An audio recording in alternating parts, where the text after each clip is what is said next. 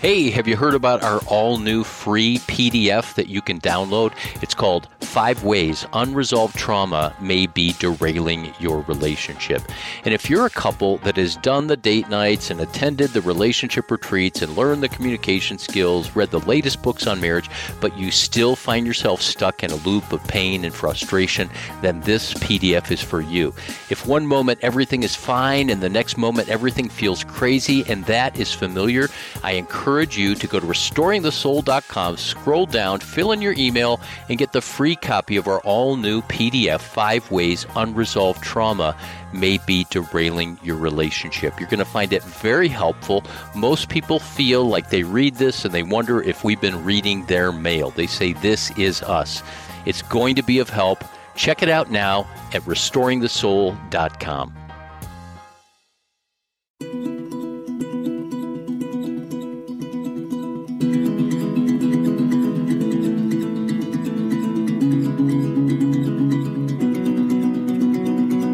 Hello and welcome to Restoring the Soul, a podcast dedicated to helping you close the gap between what you believe and what you actually experience. I'm your producer, Brian Beatty. Thank you for listening. For the past 5 years or so, the term deconstruction has become quite familiar in evangelical circles and is used to describe a process as varied as the people who experience it. But it largely revolves around questioning tenets of faith. For some, it can mean leaving a particular church, and for others, it's a process of understanding their faith in a different way or leaving religion altogether. Brad Jersak is a frequent guest to the Restoring the Soul podcast and is joining Michael for the next 2 episodes as they discuss Brad's latest book, Out of the Embers: Faith After the Great Deconstruction. In the book, Brad explores the necessity, perils, and possibilities of the Great Deconstruction, how it has the potential to either sabotage our communion with God or infuse it with the breath of life, the light and life of Christ himself. Stay tuned as Brad shares a fascinating look back at his own spiritual journey and the ramifications deconstruction had on his ministry and his personal relationships. So now, without any further delay, here's your host, Michael John Cusick. Dr. Brad Jersak, I want to welcome you back to the Restoring the Soul podcast. Glad you're here. Thanks for having me. I so miss you, and it's great to reconnect. And in fact, I got to turn my phone off. There we go. Not a problem. I need to turn my pacemaker off, but not really. People who have not listened to your previous 2 or 3 times you've been on the Restoring the Soul podcast, once talking about centering prayer, great conversation we had when you were live here in the studio, when you were part of one of our Restoring the Soul weekends. And then also, I think the very first time I talked to you, that turned into multiple episodes. And those have been super popular. But today, I'm very excited for your new book, Out of the Embers: Faith After the Great Deconstruction. The title alone is worthy of an hour-long conversation, but this book seems to me to be kind of the culmination of your work and life so far. But it really starts with your story of, as you said, your life unraveling as a pastor and in your faith. Start for our listeners and just share a little bit about the personal aspect of this subject for you. Yeah, sure. So, I happen to believe that this all too trendy word deconstruction, it describes quite a complex of experiences, and that's true not only of different people, but in me. And so prior to 2008, I had gone through a long period of a kind of positive deconstruction where I was dismantling constructs of God that were nasty and coming into a very liberating revelation that God is love revealed in Jesus. That should be something obvious to us, but really I needed to dismantle those elements of my image of God that were harming me and shaming me and driving me and actually probably driving addiction. But overall, that kind of experience was super liberating. And I also had the good fortune of having a community that was walking it with me instead of resisting it in me. And so instead of firing me when I started teaching what I was learning about God, they found it expansive. And so I wish that was the case for others. It's not always, but I had that going for me. So I come into 2008 completely convinced now that God is good, instead of this retributive, angry monster God or punishing judge. That was a conviction of mine, but we started to have a series of tragedies in our faith community. A lot of deaths around the kind of people we worked with. A third of our church were people with disabilities, and some of those had sudden and really a punch to the gut kind of departure through death that we didn't expect. And then a series of people in our addictions community had overdose deaths. And we had a number of suicides. We had a gruesome murder eventually in that period. We had an abduction of one of our girls who was visiting down in Guatemala, like one thing after another. And by the time I got to about 35 of these in a little church, we're talking 150 people where there's 35 tragic deaths or maimings or whatever. 3 of our favorite intercessor women all got cancer that year. I mean, it was crazy. And so, typical to me, why not take a tragedy and make it even worse? So as I began to melt down, then that's when I started acting out in a love addiction and crossing boundaries with dear friends and ruining relationships. And I came to a point where I was in such deep shame about this, but I was willing to start getting help through 12-step recovery. I started work with a spiritual director. I had a mentor who tucked me under his wing and a wife who was supernaturally gracious. Not only did she care for me, but she took my place as pastor in the church at the board's request to walk them through the healing journey of all this trauma. I've only just thought of this as we came online. The deconstruction I experienced in that negative sense, in the my faith unraveling sense, was made worse because I had believed God is good finally. If I had still believed he's a punitive monster, then all the stuff that happened would have made sense to me. But now that I know that he's good and only good, it was so bewildering that for a while I didn't know if I could trust him. And if that's the case, I didn't know why to keep living. And so that's some of the trauma that happened that I think the whole deconstruction industry has become too happy clappy and evangelical, frankly. The ex-evangelicals have just got a new conversion story. And I think what we need is actually the first order of business is empathy for the traumatized, and secondary trauma also. Not only, let's say they leave their church because there was some trauma there, but now they get the second trauma of being isolated or alienated and not knowing who to connect with. So that's a summary so far of my messy memoir. Thank you for all of that. And I think that there's a lot of elements of what you shared that some listeners can relate to. And I think what you highlighted for me in the book and even now is how much pain is underneath deconstruction.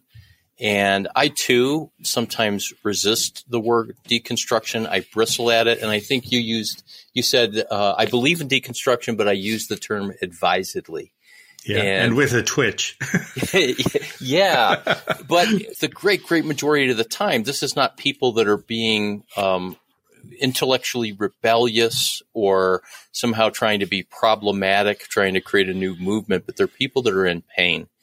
And that's obvious with you, not just trauma, but a kind of existential pain.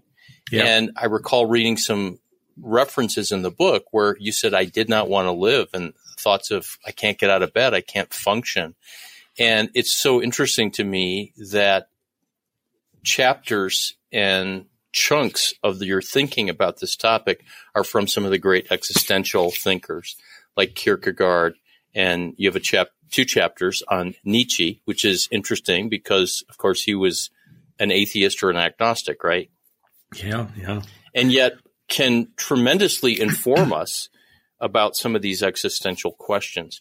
So, Brad, the obvious question, and if you can maybe just give a thumbnail on this, because the book fleshes it out, and I'm hoping some of the big ideas that we discuss will help to flesh this out. But how did you get from that place of an existential despair or near despair of I don't want to live, and addiction, and having to leave the ministry, to a place where you write a book about faith after deconstruction?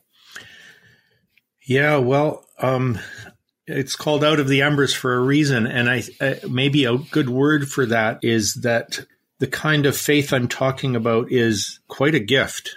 It is inexplicable. It is an act of grace from above. And so in my case, what that looked like was, I think of it like when the bulldozer came over and scraped me down to rock bottom.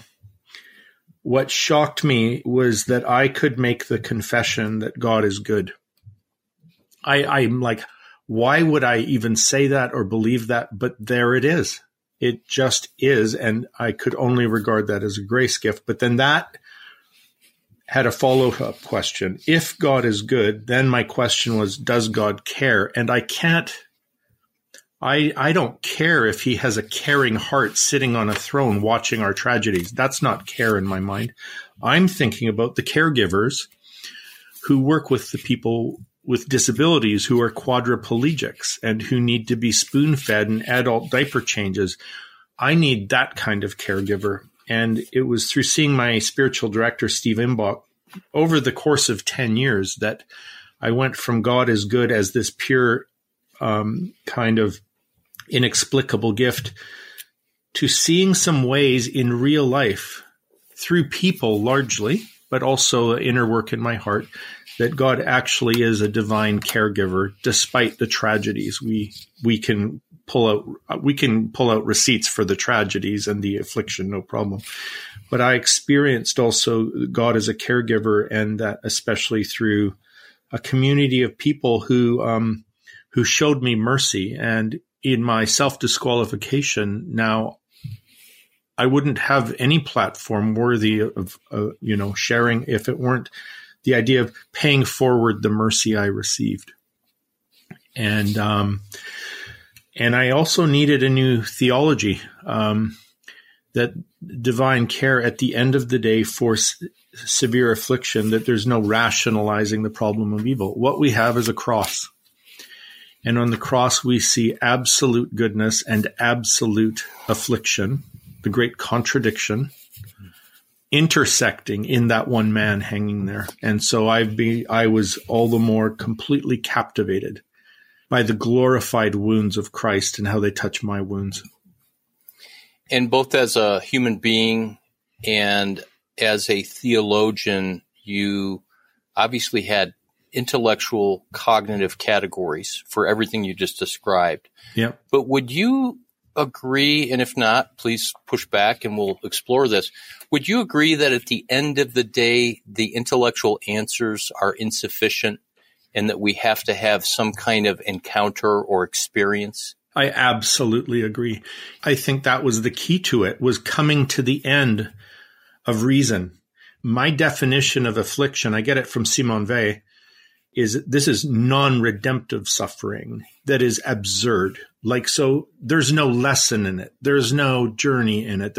It's the toddler drowning in his grandparents' hot tub. What do you do with that? And so instances like that, or the Holocaust, today's Holocaust Remembrance Day, right? And so it's like, there's not a reasoned answer. And so the saving grace was when the encounter at the cross, where I look up at the one hanging there and I see the wounds of God. I don't know that there's any worthy future for a Christianity apart from direct experience of the love of God. It has to be mystical. Karl Rahner said this, if it's not mystical, and by mystical, we don't mean airy-fairy, ethereal. What we mean is encountering a living God, a real connection directly. Yeah. I love that you wrote a sentence in your book that I've said for 10 years, and I've discovered that a lot of people that are deconstructing or who deconstruct, they either go atheist or agnostic on the one hand, or they end up with a kind of, well, I believe in love, or I believe in the force, or, you know, there's a great spirit. And I understand that. I'm not judging that. But your line that I so deeply resonated with is that I need a person, I need a face, I need a real living human being / God who is a human being in Jesus to see, to touch, to taste, to smell. And of course, those are very sacramental, Eucharistic ideas. Yes. But it's not just enough to have an idea of a God or a belief in God when we get down to these kind of existential, psychological, ontological realities. And that's probably the very nature of the best forms of deconstruction from the Christian tradition, and that is that the idea of God is never God. The idea or construct, to deconstruct, is to interrogate our ideas and our notions and our constructs of God, recognizing that God is always more than that. And Meister Eckhart said, you know, God, deliver me from God. And what he means is there is a God as such, but we need to be delivered from every idea of God that creates an idol or a box for him that he doesn't fit in anyway. And so sometimes the tragic is the only way that we'll let go of those very puny ideas of who God is. And then when those crack open, you might have an encounter with the transcendence that has a face. Yeah, someone real that is captivating and compelling. I'm not a Latin speaker and I'm not a theologian as you are, so you're referring to what God is not. That's the via negativa or the apophatic spirituality. Yes, I perceive you're a theologian. Thank you. And I perceive that you are a kind man. I want to talk about disorientation, and I'm saying that out loud because you talk about 5 potential reasons for it. And I'm saying it out loud so that I won't forget when I come back, or if I do forget, I'll say, what did I forget? But I have to come back to something. This idea about the real wounds of Christ and this transcendent yet immanent face of God. Mm-hmm. I have been praying for 2 years now, not every day, but the Anima Christi, which is a Catholic, historic, early church prayer. And it starts out with soul of Christ be with me, blood of Christ inebriate me. And then it says, Lord Jesus, hide me within your wounds. And I have begun to take in and behold this idea that Jesus didn't just suffer 2,000 years ago, but in relation to this idea of on the cross, there was glory and ruin, and that question of goodness and tragedy and suffering together, that Jesus still bears our wounds today and that he still suffers. And as I've explored this with some people, and I know there's probably books and tomes to read about it, some people have said, I've always thought that, and others have said, that's just heretical. Can you talk a little bit as a theologian and as someone who practices and lives the Orthodox Christian faith, this idea that Jesus is suffering on our behalf today, that he is in our trauma, that he's in our wounds, that he's in our suffering? Yeah. So the reason there's a debate, I think, is because we are stuck in a temporal, that means time-bound kind of vision of what this means. Because if you just think Jesus is on a timeline, right? Well, he died, and then he rose again, so he's not dead anymore. He suffered, so he doesn't suffer anymore, and that now he's impassible, which doesn't mean passive, but it means he is not reactive or jerked around by our drama. He comes to it in a glorified state. But that's to keep Jesus on a timeline. here's what I think actually happens, and people can read about this in John Baer's book, The Mystery of Christ, and that is that the God-man is a union of a temporal human being and an eternal God.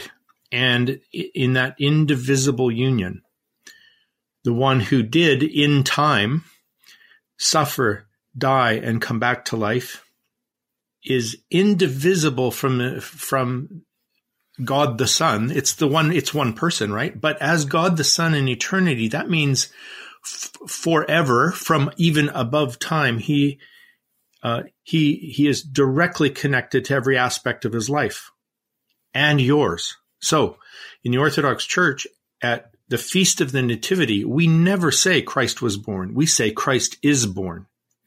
We don't say, Christ was crucified. We say he is crucified. He hangs on a tree, and he is, not was, he is risen.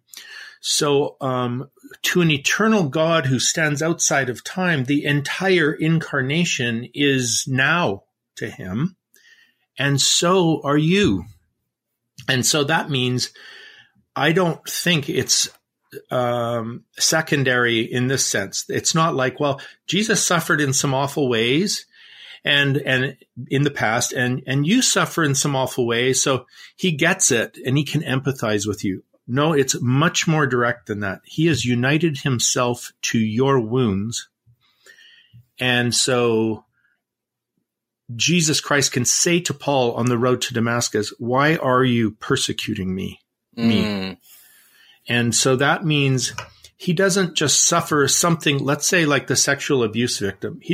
I don't have to wonder whether or not he actually suffered sexual abuse. He does suffer sexual abuse in his union with you.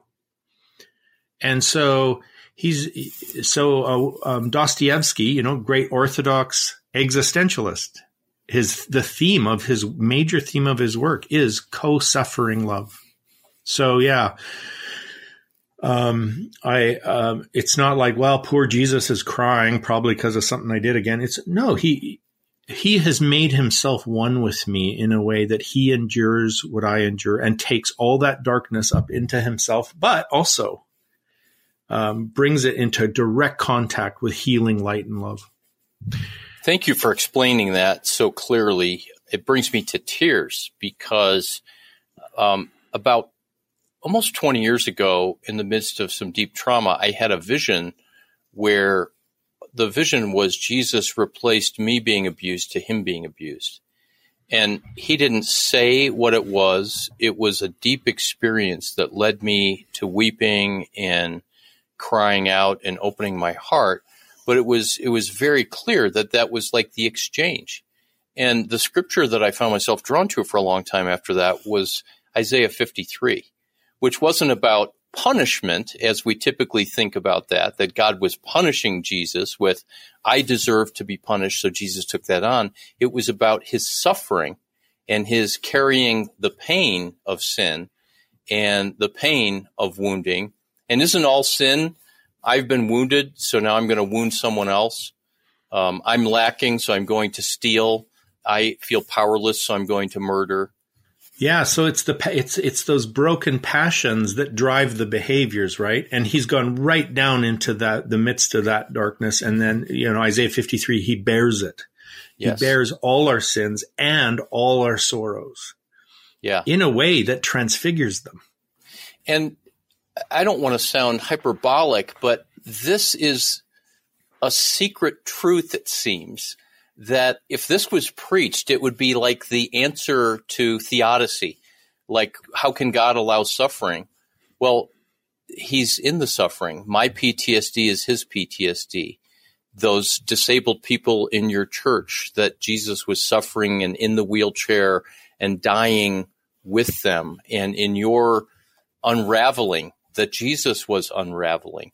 And that's what's utterly unthinkable about God, right? That's the good news, that God, who's all powerful and all good, chooses as an act of love to unravel with us. Yeah, and the reason why, Cyril of Alexandria will say in the 5th century, he addressing this idea of, is he impassible or not? Yes, he is. but he says he suffered impassibly. So the word there doesn't mean sort of like a semi-suffering. What it means is completely willing. No one took his life from him. He lays it down willingly in perfect surrender to his Father so that he can take it up again and us up again. And so that's why we would say, no, he enters the full depths of human suffering in an authentic way, or he's not fully human. Gregory, the theologian, said, what is not assumed is not healed. So he assumed everything. Say that again. Gregory, who said? Gregory, the theologian, or he's also called Gregory of Nazianzus. And he said, he's addressing, is Christ fully human, like fully human? And he said, what is not assumed is not healed. So the idea is he had to assume the entirety of the human condition so that he could heal the entirety of the human condition. And so there's not one aspect of our humanity that he hasn't taken into himself and up into himself in a totalizing way at the cross. And then from those wounds, our wounds, flows healing, love, and light into the world.